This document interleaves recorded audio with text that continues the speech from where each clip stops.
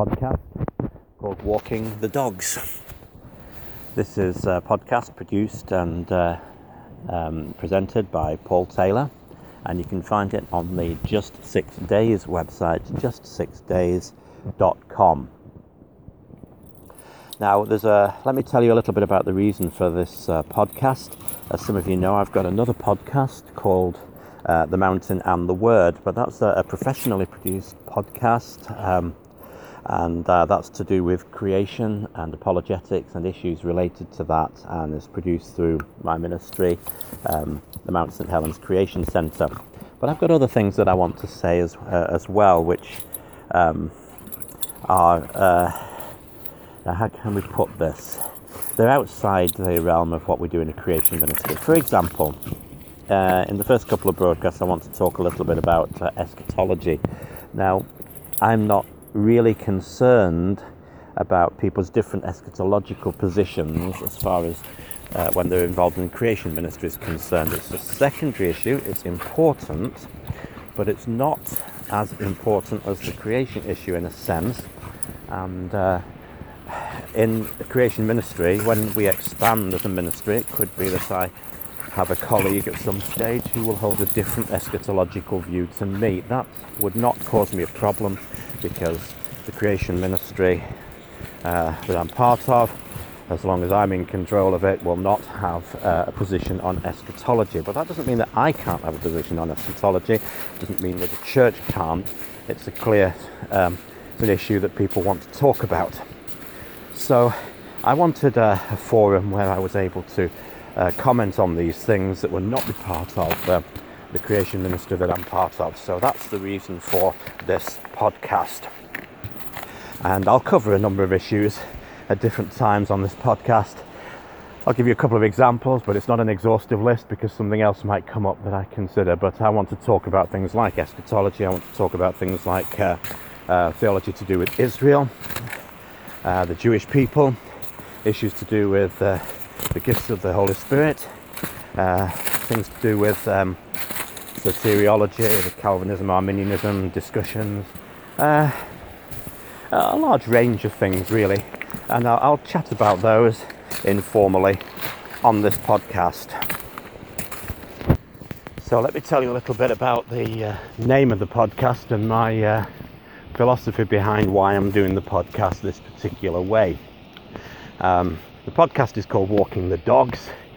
Some of you know that I had a podcast called Walking the Dog a couple of years ago, and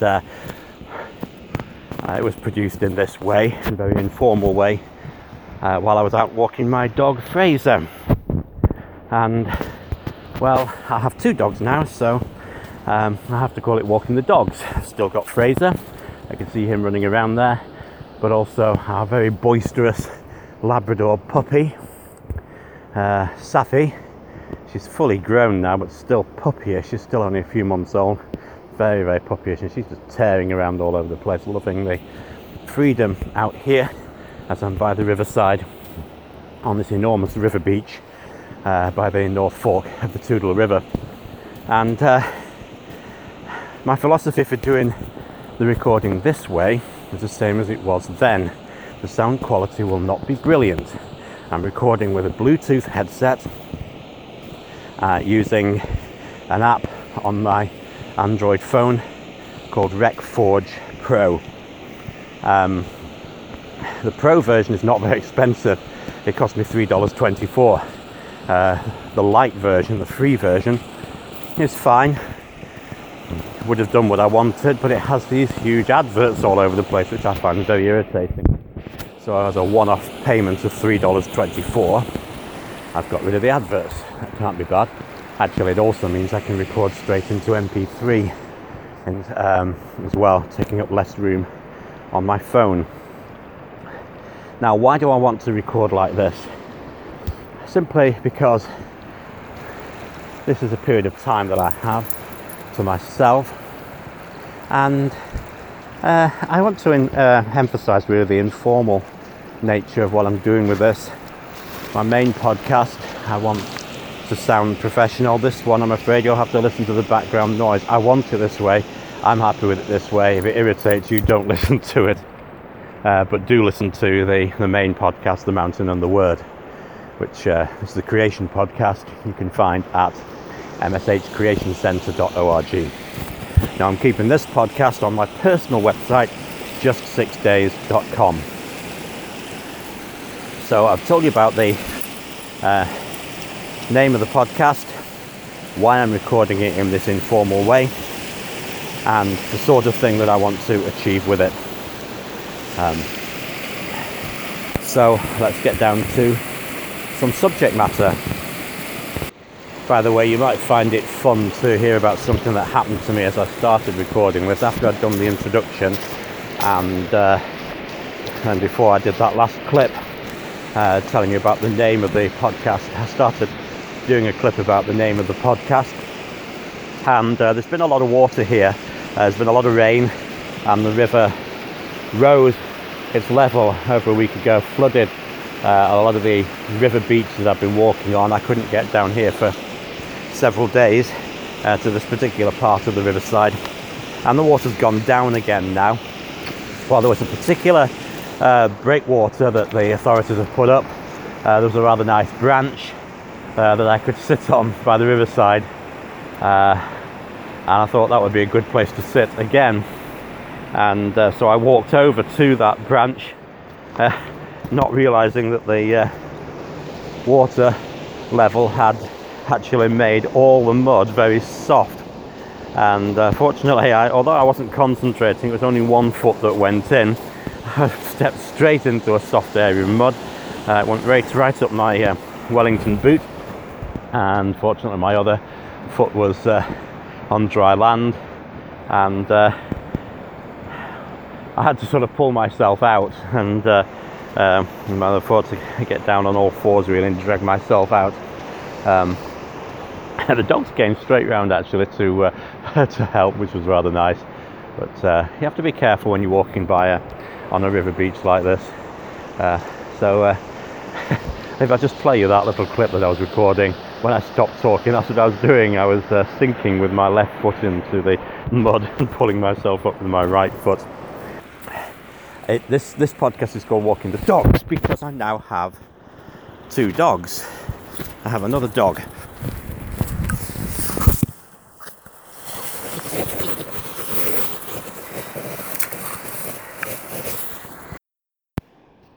Well, as I said before, let's get into some content. So, I was listening to a talk by R.T. Kendall one time, and he said that somebody had said to him in his youth, don't start talking about eschatology until you're an old man. And, well, I guess I'm not at his age yet, but my children think I'm an old man. But in some ways, I'm officially an old man now. I had my 55th birthday last August, and in fact that entitles me to an old person's discount card in Lowe's, and it actually means that I would be eligible to apply for sheltered housing in Longview, Washington, near where I live. So I suppose I'm officially an old man now. I'm old enough to go into sheltered housing. I shouldn't say that really in our podcast in case my children hear it and decide to put me there. But, there we go. Anyway, at least I suppose it means I'm qualified to talk on the subject of eschatology, and I have been considering this subject for well, all my Christian life really. There have been things that I've thought about, but over the years I've realised that many of the things that are said by many Christian groups on eschatology are really governed by their beliefs in a system of eschatology that they have. And I became unhappy with the things that people were saying. You know, when I was saved, I was the background to everyone I was around at that time. Was involved in, a few years after I was saved, really involved in Reformed circles, Calvinist circles, and in Britain most Calvinists would be amillennial, So that's the attitude that I took. That's the position that I took. I read people who had an millennial position on eschatology. There were one or two who had a post-millennial view, but tended to dismiss that. Most of the people I was talking to seemed to think that the millennial position was the correct one. Then later on I came across those who held to a dispensational, pre-tribulation, premillennial view, and I became convinced of the premillennial view, went along with that theology, but became increasingly unhappy with A, the dispensationalism aspect, and B, the aspect of a pre-tribulation rapture. So about 10 years ago I thought I would, in a sense, put this on one side to the extent that I wasn't going to talk about it publicly, but I wanted to study it, and so I began to study it probably a bit more than 10 years ago. That's about 12 years ago. And so I started to study. I started to read up on this issue, and I realized that I was going to take some while, but I'm at the stage now that I'm pretty solid, pretty firm in what I think the scripture is teaching. Some of these things I want to share with you. I'm trying to put together I've put together an outline for a book on the subject, and I'll try to talk about it. But once again, I do want to emphasize this is a secondary issue. If you came and applied to work with me at the Mount St. Helens Creation Centre, if you believe in Genesis, believe the truth of that, you can work within that biblical framework, and you disagree with me on the subject of eschatology, don't worry about that. If you're the right person for the job, I'll still give you a job. That will not enter into the issue. So you need to be aware of that. I do believe it's an important issue to get this right, but it's a secondary issue. It's not an issue of salvation. Those people who disagree with me on the subject are my brothers. So I don't really want to hold to any particular system. For example, you've probably got the idea that I've hinted that I believe in a literal millennium, and I believe in a literal rapture. These things are taught in scripture. However, I've come to the realization from my study of scripture that the timing of that rapture is that it occurs at the end of the tribulation. So I suppose you would want to call me post-tribulation premillennialist. If I'm going to stick to any system label, I'd probably adopt the label historic premillennialist. Now that clearly has connotations that it's implying that I believe that this is the view that people took in history. I think I can justify that over a period of time, but I also want you to know that I'm not going to stick to every idea that those people who hold a historic premillennialist view do. Actually, there are a number of variations here anyway. There are some who will take, within that, who will take what's a sort of mild pre-wrath view, and I'll explain these terms as we go along. So for now, just leave it, but I will explain I'll define these terms later. There are others who seem to, within their post-tribulation premillennialism, take a replacement theology view of Israel and the Jewish people, and I don't. I take a Christian Zionist view, and there are many reasons for doing so. And you need to know that it is not only dispensationalists who take a Christian Zionist view, because I believe that that is there in Scripture. So all these issues are important, and I'll try and explain how they work together over a period of time with this podcast. Now I do want to get into a little bit of content, so I want to just jump off really by looking at some of the news items. Well, one news item in particular that's been very big lately.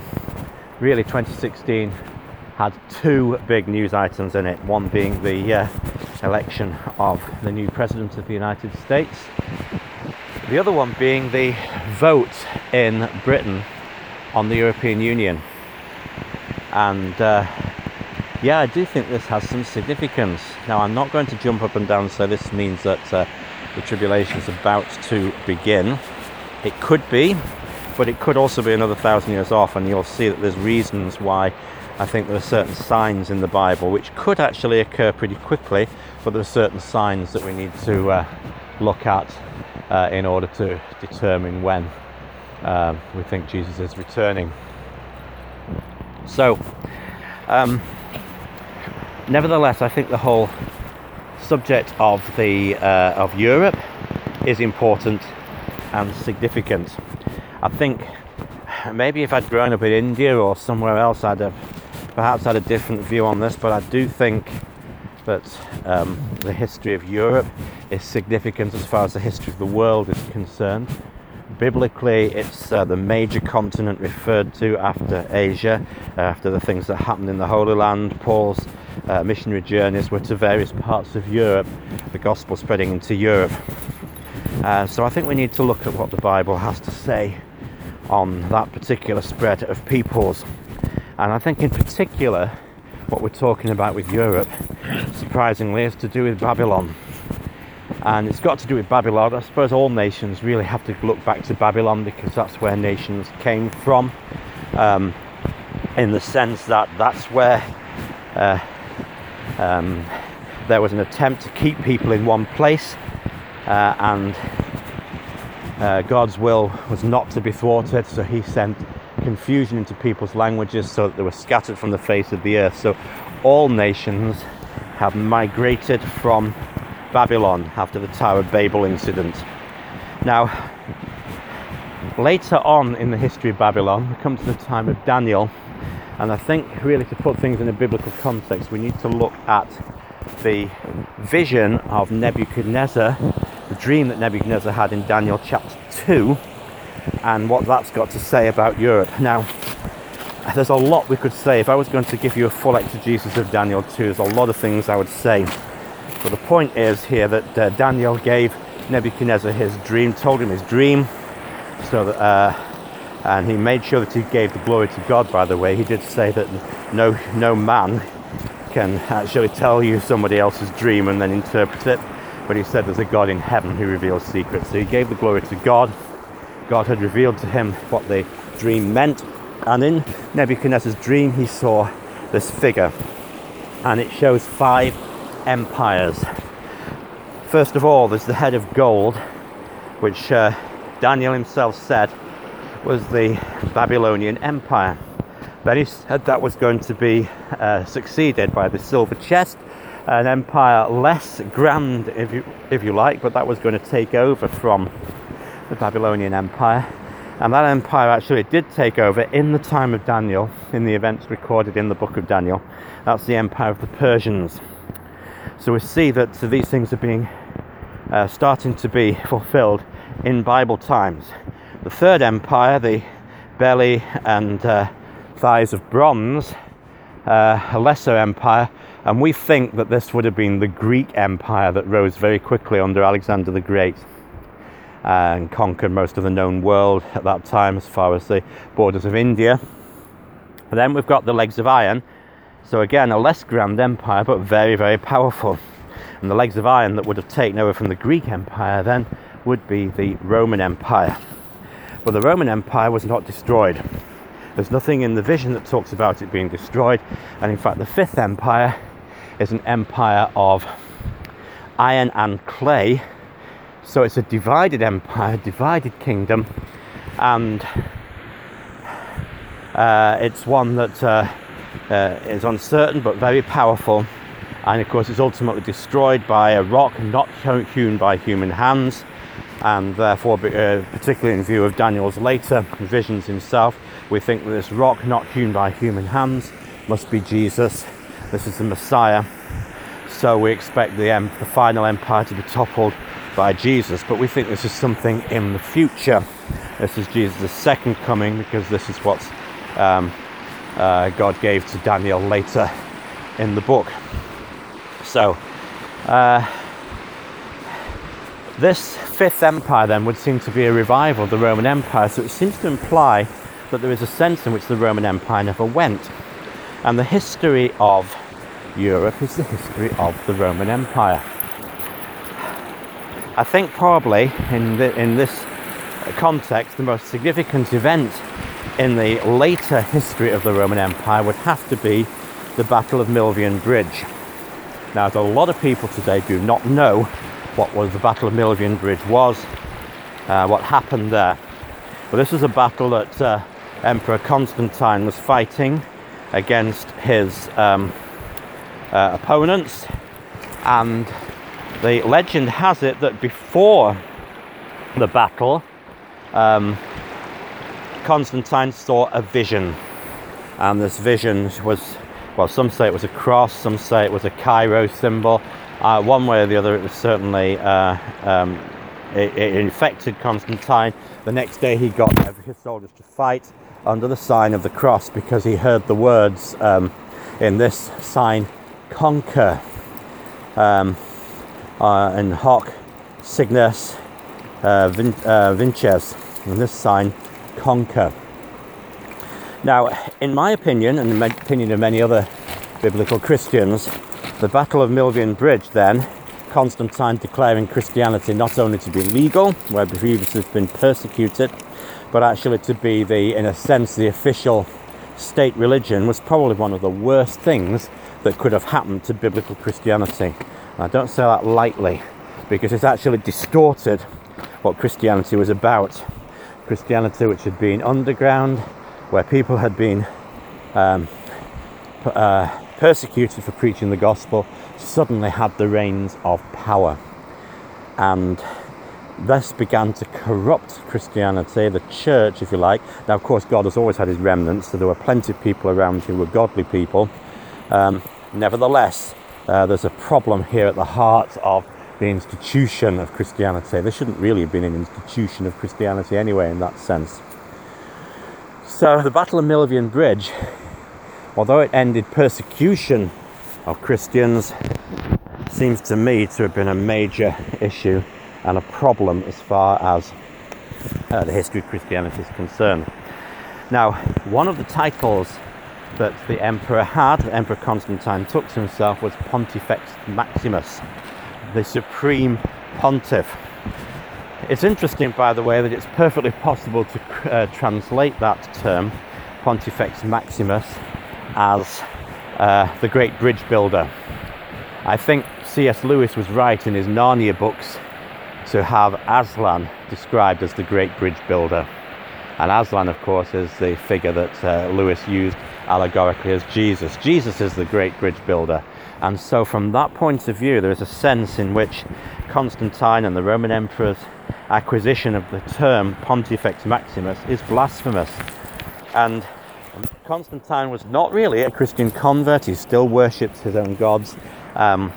This really then is bringing things to the heart of Christianity, a problem at the head. Now, in the late 4th century, the Pope took on the title Pontifex Maximus, and that term has been used of the popes ever since. So the leadership, if you like, of worldwide churchianity has taken the title Pontifex Maximus, and it's a blasphemous title.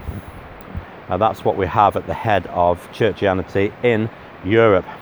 Now, the Western Roman Empire ended in the 5th century, in the 400s. Now, I know it's staggered on in different forms for another 1,000 years in the East, but we're looking at the history of Europe, particularly Western Europe, in order to understand the European situation. And therefore, it's significant that that Roman Empire came to an end.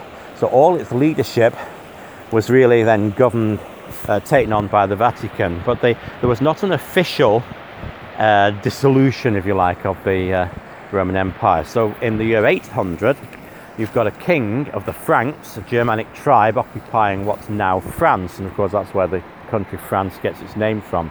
This king was called Charles the Great.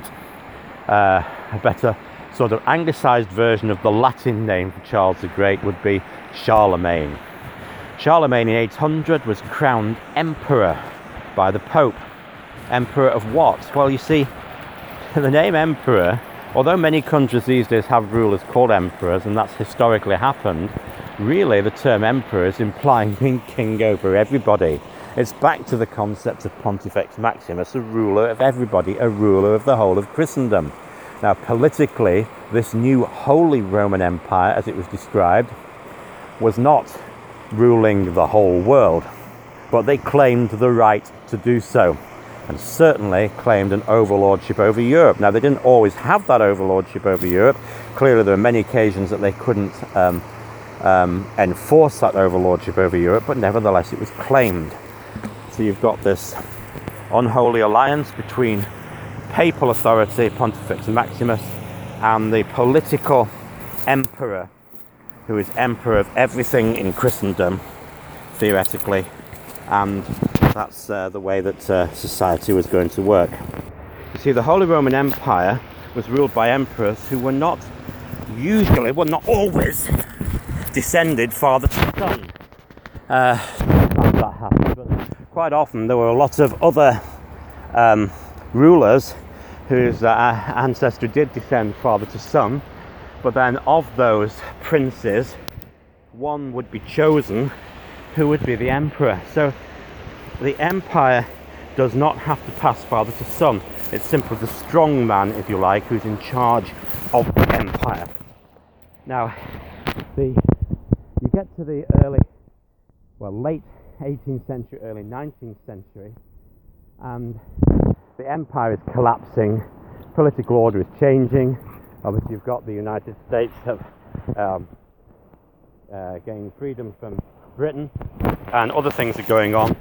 You've got the French Revolution happening.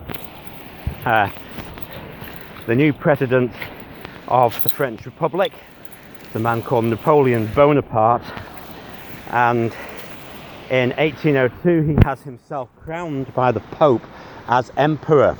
So once again, in many senses you might say, well, he's the emperor of France. But again, there's a concept in which you're not emperor of somewhere, you are simply emperor. And of course the Holy Roman Empire then itself was dissolved. Let's see if I've got those dates right. Napoleon crowned 1804, the Holy Roman Empire dissolved 1806. So Napoleon's exploits in Europe have to be seen in that context. He wants to take over Europe because he believes he's the emperor, he has the right to do so. Now, you see this again in other leaders then, this concept of being in charge in Europe. And of course Europe was basically at that stage becoming in charge of the rest of the world in many ways. I know that's simplistic, I know there's but you know, certainly Europeans have this prejudice that felt they ought to be in charge, and that sort of explains their actions in so many parts of the world. So you've got other leaders coming after Napoleon. Perhaps specifically one of interest would be the Kaisers in Germany, setting up the German Empire. The word Kaiser is derived, of course, from Caesar. So you can see that the German emperors believed that they were the natural successors of the Holy Roman Empire. Kaiser Wilhelm took on another title, King of Jerusalem. He believed he had that title. It's something that other emperors had used because it refers back to the Crusader kingdom in Jerusalem, and so he took over that. So the German concept of empire then, one of the words that would have been used for that would have been Reich. So in many ways he saw the Holy Roman Empire as the First Reich. His rule then is the Second Reich. And it's in that context that Kaiser Wilhelm went to Jerusalem and went around the Middle East, and his archaeologists were interested in discovering a lot of things around that area and took back to Berlin a number of important artifacts, which we'll talk about in the second podcast. So you've got Kaiser Wilhelm. Clearly then, Hitler's overlordship of Germany, he did not consider therefore to be simply to do with Germany. Whether it was subconscious or actually conscious, his idea was to set up a third empire that he believed was going to last forever. I don't know whether he knew what he was talking about when he said 1,000 years, but it could be that subconsciously there was an idea of subverting the biblical idea of a reign of 1,000 years, because so many theologians from Augustine onwards had seen the rise of Christendom, the rule of Christianity, as being linked in some way to the millennial reign in Revelation. Now, I believe that link is mistaken, and I believe that is it's obvious that the devil would want to produce a mistaken view of the millennium. But nevertheless, that's the view that people had from Augustine onwards. In his City of God book, he had made this idea that we've got to bring about the millennial reign of Jesus. So I'm sure Hitler was certainly not a Christian, but there's subconsciously in the back of the mind here, there's going to be an overlordship of Europe and hence the world.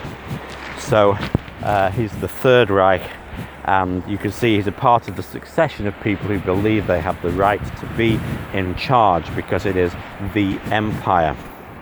Okay, now with that background, we can see that the rule of the European Union, I'm going to go on to argue in our next podcast, has basically inherited these ideas, and I'm going to argue that the European Union is that empire of iron and clay, that it is a revived Roman Empire. The Roman Empire never disappeared fully, but is now revived, and we can understand what happens in the European Union and Britain's place in it and then out of it in that context.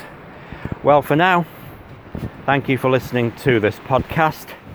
I'm going to make sure it's available on podcast feeds. You can get the feed for that at the website just6days.com. So subscribe to this so that you know when the next podcast is coming out. This has been Walking the Dogs. I hope you've been able to hear what I've been saying properly. I know there's background noise from the river and from elsewhere, and from things that have disturbed me, and perhaps some of the the clips that I've put together have not come out in the right order, and sometimes I got a bit disturbed with things, but hopefully it'll make a nice informal podcast that'll give you some idea what I'm talking about. And I want to go on next time to talk about the European Union and its position, its place in history, and why I think it's important to understand biblically. Thank you for listening. My name is Paul Taylor. God bless.